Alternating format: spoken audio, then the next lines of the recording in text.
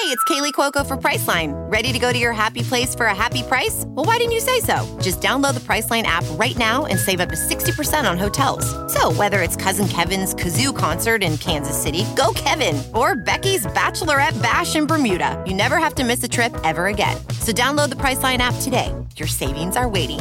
Go to your happy place for a happy price. Go to your happy price, Priceline. Check out this quick hitter from the Pure Hoops podcast as Eric Newman and BJ Armstrong break down the new look and exciting Atlanta Hawks. This team has been in rebuild mode for a minute, and now they make some major additions. So they add Rondo, Gallinari, Bogdanovich. They add those guys to their young core of Trae Young, John Collins, Kevin Huerter, Clint Capella, and DeAndre Hunter. How good can this team be? What are your expectations? Well, first, I've always wanted to say this on air. ATL, yo. Just wanted to say that. We could check that box. I want to check that with Ernie. I want to check that with Ernie, at TNT. When he said that one night. That's great. That's great. So I just wanted to say that. That's great. This Atlanta Hawks team is interesting because offensively, they've created an amazing amount of space on the floor. Gallinari, you have to stay at home. Bogdanovich, you have to stay at home. Trae Young, you better guard him from the bus, the locker room. So they have created a lot of space on the floor for athletes like Capella and their athletes that they have on the floor. They have some nice young bodies to come out and play. Yeah. But what does this mean? To be a good team, your stability has to be your defense and defensive presence every single night. Offensively, on paper, they should be able to score the ball. But will they be scoring the ball, taking the ball out of their own basket? Or will they be getting stops and creating havoc on the floor so that they can have the continuity of what all good teams have? They can get stops when needed.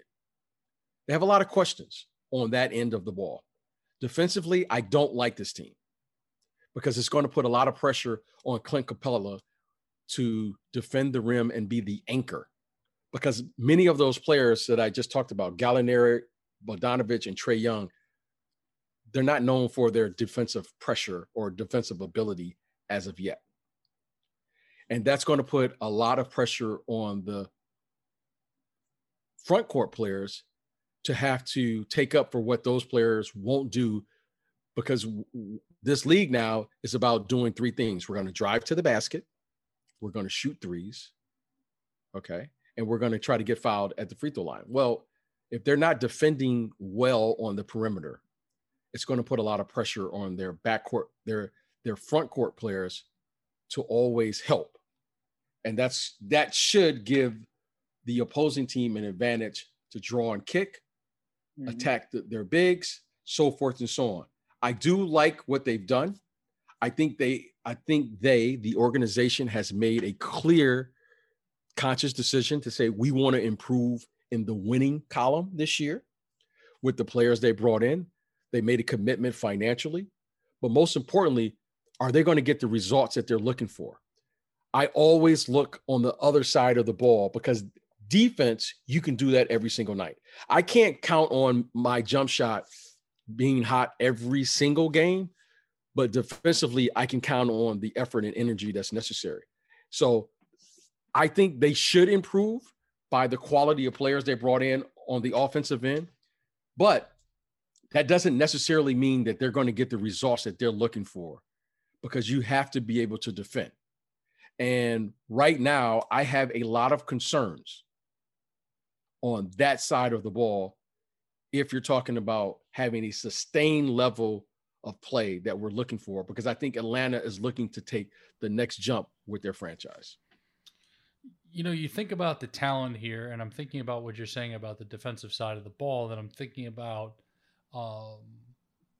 potential lineup combinations and rotation. And it's going to be an interesting decision for Lloyd Pierce. Like, how much shooting does he want to put on the floor at once, knowing that the more he adds, the worse he's going to be at the other end? Do you know Coach Pierce at all? Do you? So, and he obviously quickly, he had a great reputation as an assistant. Clearly, they're looking to build with him at the helm here. In a couple of sentences, how do you sum up Coach Pierce, his DNA, and how that translates to what this team could be? Well, the one thing that I'm sure of, Coach Pierce and his staff will say internally, maybe they won't express this in the media, but I will say it here, is that he's going to have to manage the expectations of winning.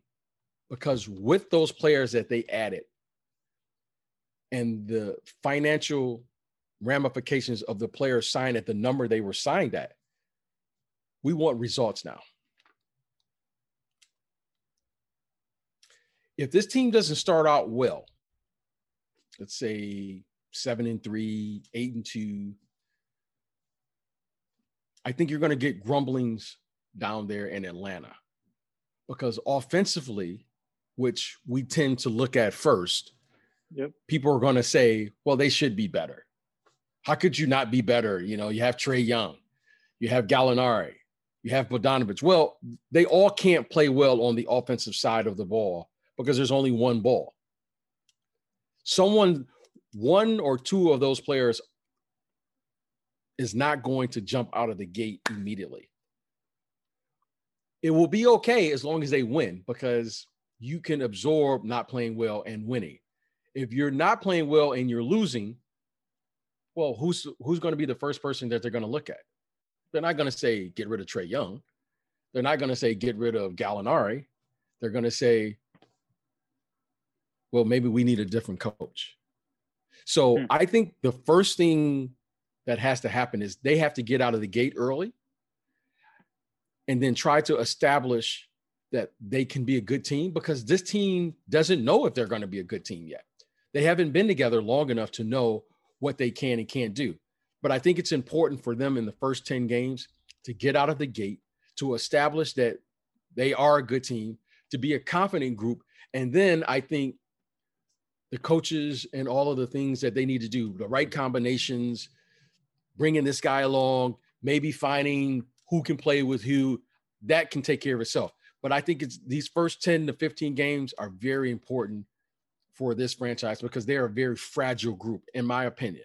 They're a fragile group. Why? Because they've never played together. And now with these big salaries, with these veteran players, now everyone is looking and saying they should be a better team than a year ago. We hope you enjoyed that quick hitter from the Pure Hoops podcast.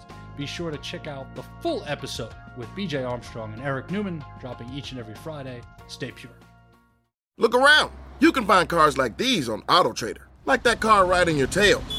Or if you're tailgating right now, all those cars doubling as kitchens and living rooms are on AutoTrader too. Are you working out and listening to this ad at the same time? Well, multitasking pro, cars like the ones in the gym parking lot are for sale on AutoTrader. New cars, used cars, electric cars, maybe even flying cars. Okay, no flying cars, but as soon as they get invented, they'll be on AutoTrader. Just you wait. AutoTrader.